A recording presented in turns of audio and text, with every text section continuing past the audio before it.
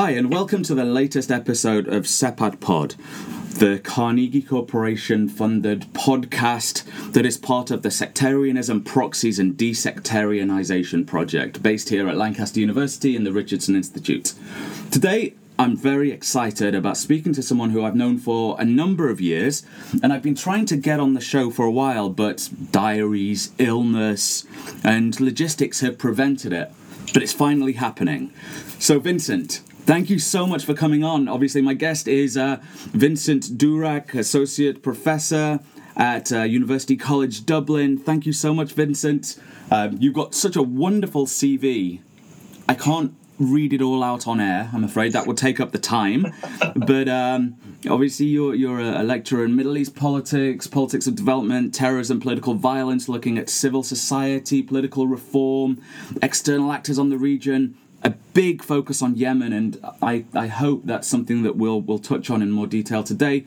But also, you've got an interest in Palestine with your visiting lectureship in Middle East politics at Bethlehem University, which is wonderful. And perhaps that's something that we can touch on a little bit in our discussion.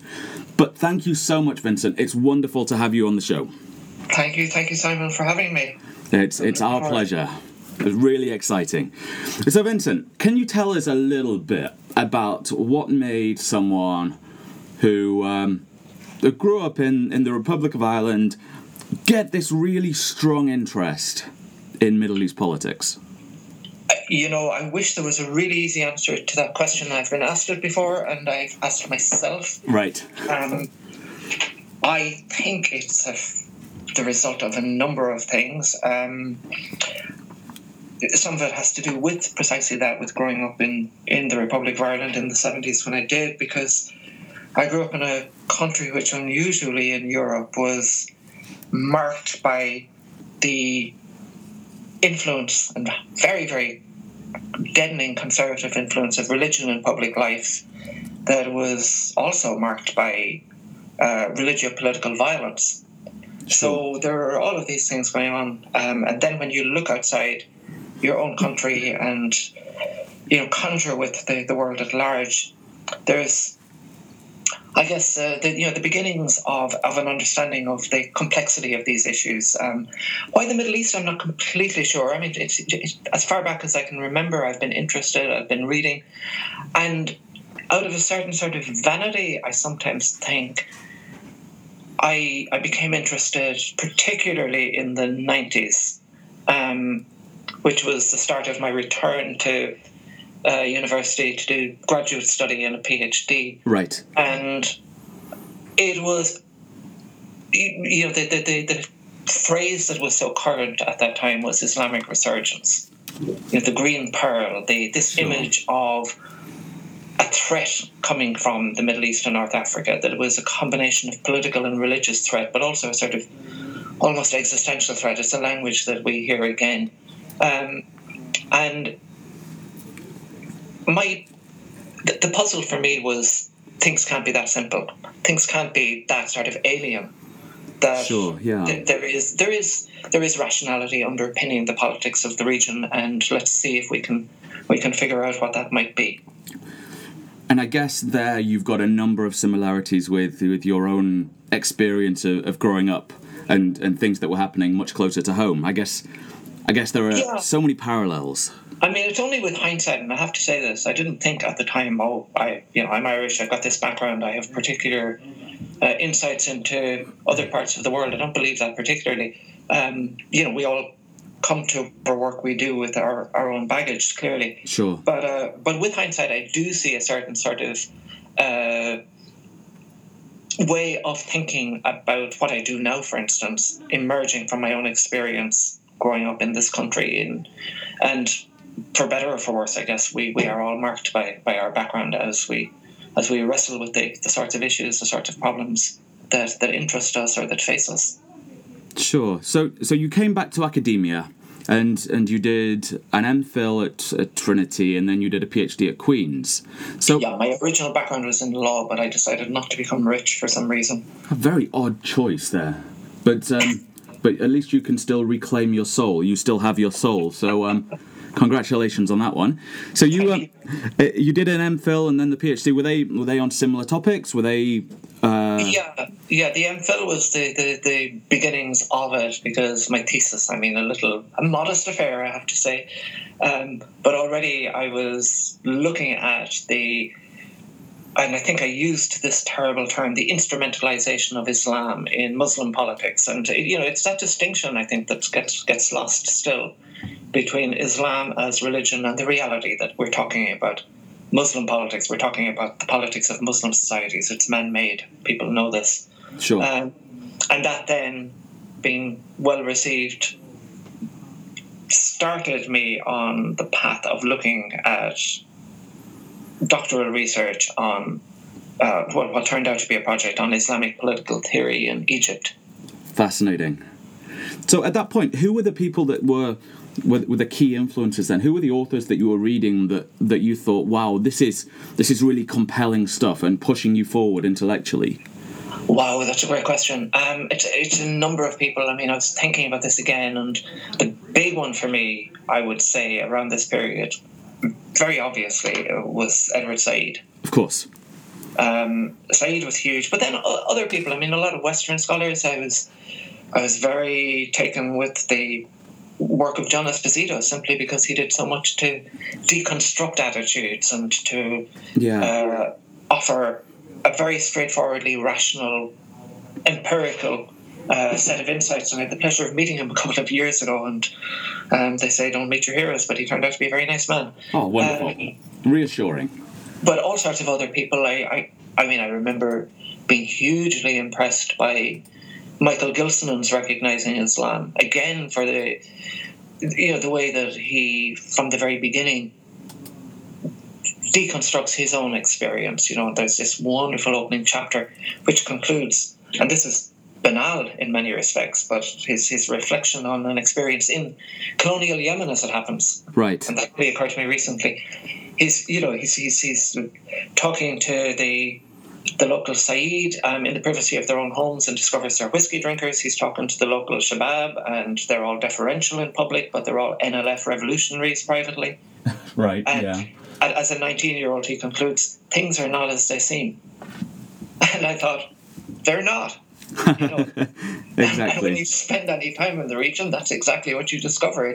It simply doesn't map onto, popular media or sometimes even scholarly responses or reductions of all of that complexity.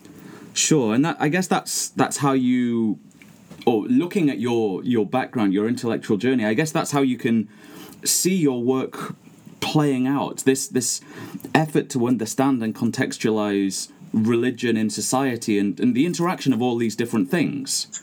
Absolutely. And then later the impact of the ongoing interaction between outsiders, including myself, of course, but and the region, which in many respects I'm more comfortable looking at than I am claiming insight on the region from the region. I can't do that, but I can say, well, hold on a second, this actually doesn't make sense to me. This doesn't reflect my experience. So can it really reflect the experience of people in the region? It's of course. These are challenging questions. So what do you think are the big things that don't reflect your experiences, but where do you think that the key dissonances are then, in terms of the expectation, the assumptions, and then the realities on the ground? I think some of it is as banal as realizing that the longer you spend, and I don't want to overstate my experience, but the more you realize that people really are pretty much the same. I think there is an innate suspicion still of Islam, of Muslims, of Islamic politics. There is that long and very hard to shake off, especially in the times in which we live, association between the region and violence. Yes. And yet, and I mean, you know this, you spend any time in just about anywhere in the Middle East, with a handful of exceptions, and you will be safer than just about anywhere in your home city or home country. Of course. And, it was really interesting. I did my PhD in Belfast, in Queens, Yeah.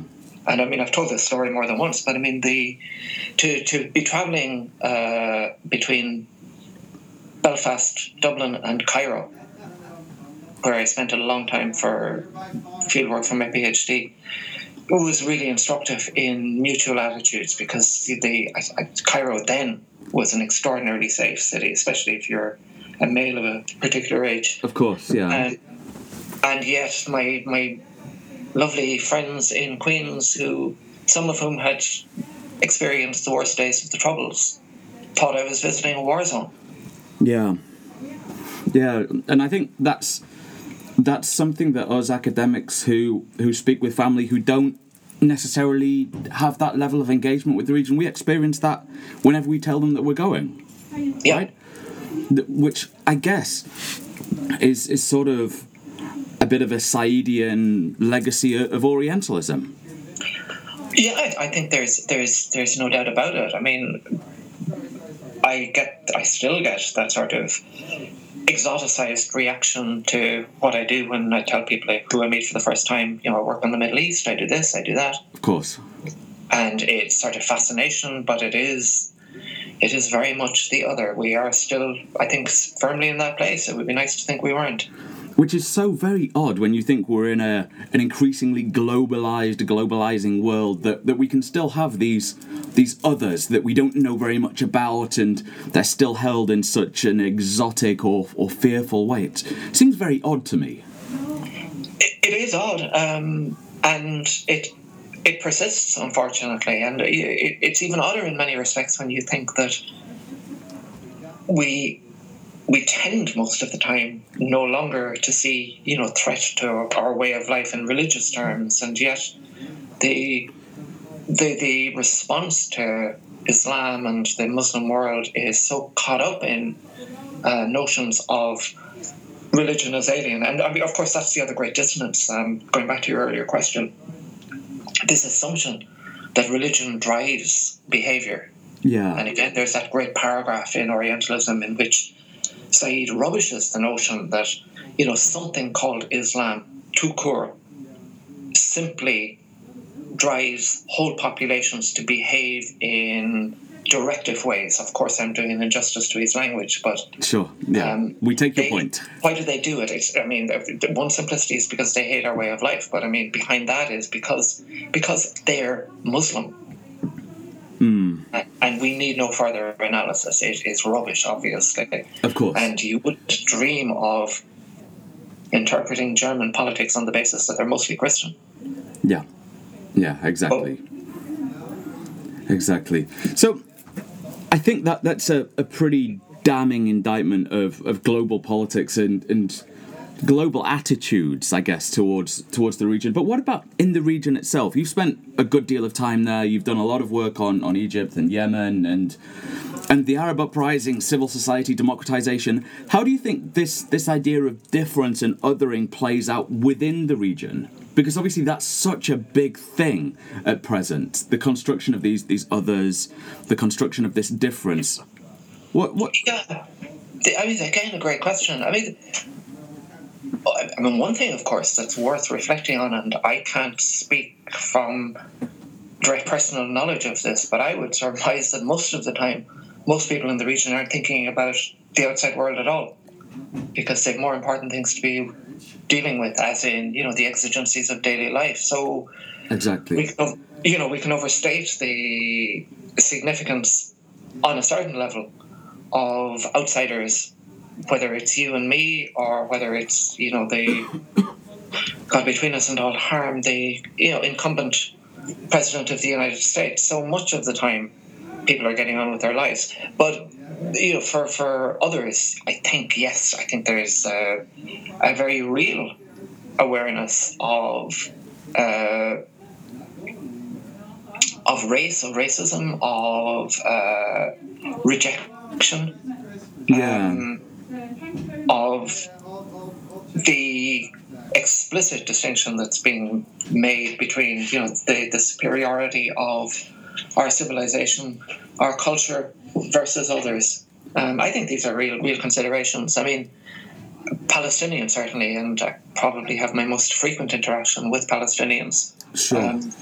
are not unaware of how insignificant their concerns are to the outside world. And yet, paradoxically, it's a part of the world that is so international. I mean, so many people come to visit, to work, engage in solidarity. So there are these sort of paradoxes running through that observation that I'm making. But I think are people aware? In Yemen, and I was there for the shortest time, but it's had a huge influence on my work.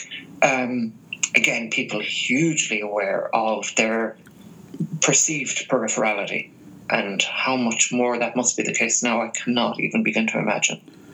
Sure, even though, and I say this with a degree of trepidation, but even though there is so much attention on Yemen at present, so much discussion about Yemen. I've just been speaking to a news outlet about the US Senate resolution on Yemen. So it seems to me that there is increased focus on it, but it's interesting to hear you say that there is this paradox.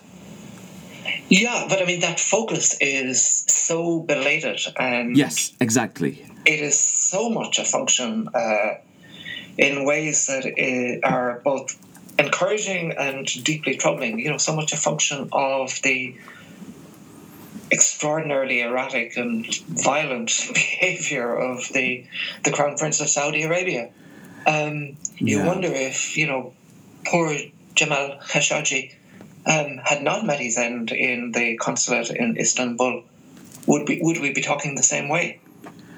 No, I think that's a very good question. He, of course, was writing a great deal about the Yemen war at that point in the run-up to his death, calling for people to pay more attention to it. And at that point, there were myriad, seemingly, reports from all types of UN agencies and international agencies stating that this is going to be the worst humanitarian crisis of all time, potentially, with millions of people starving. But yet that was sort of given scant attention. Yes, and I mean, I think what is really troubling right now, even as we speak, so the negotiations got off to a good start in Sweden. Yes, the US Senate resolution is a good thing, but the level of devastation that has been caused right now is going to be very, very difficult to reverse. Sure. Talks will not remedy the destruction of health infrastructure. Talks will not very quickly address the level of malnutrition in the most remote parts of the country, of which we know nothing. Yeah. And that's terrifying, because this is going to happen over the next few months. Exactly. And as you say correctly, absolutely correctly, the reports have been there since the dawn of time, and named individuals have been, Peter Salisbury has been writing, wonderfully, but it must be so depressing for him how little attention has been paid to his work for 3, 4, 5 years now, stating explicitly, if we keep this up, or if we actually don't do anything about this, the following will happen. And it's happening. And I guess that goes back to your earlier point, Vincent, about how things are viewed through particular lenses, because whenever you would hear people talking about Yemen in the past, it was Al-Qaeda in the Arabian Peninsula, it was Daesh, it was the Houthis, it was the secessionist movement. It wasn't basic, fundamental human needs. No, not at all. And it's funny, I had the rare pleasure, I was invited to give a presentation at a conference organised by Steve Caton on Yemen in 2012 in Harvard. Okay. And I double-checked that it wasn't a hoax, obviously. Of course. The imposter syndrome runs pretty deep. It does in most of us, but I think it was an invitation much deserved. But and I thought, why do you need an Irish guy to talk about Yemen? And it became clear I had written something on the European Union and Yemen, and what really was being required of me, asked of me, was to say some pretty banal things about Yemen having far greater developmental needs than a security prism would begin to suggest. and in a sense, that was my 15 minutes of fame. Just to say, Al-Qaeda isn't actually all that important. Drones aren't going to get you anywhere in dealing with the problems of the country. They'll make them worse. Exactly. Of course, Yemenis were saying this over the course of the 2 days as well. But this was something that, it was deemed useful, at least, I won't say necessary, to have an outsider come in and say these things. And, on that and on what we know, the US military commissioned a report, which I find really, really interesting, in about 2010, that concluded that Al-Qaeda in the Arabian Peninsula was a relatively insignificant threat, had developed some but relatively shallow roots amongst tribal populations in Yemen. And this is a huge affair that was conducted in a great swathe of territory across the country. It's not something that was widely publicized, but, again, as the US military does, they can commission really, really good work. Yeah.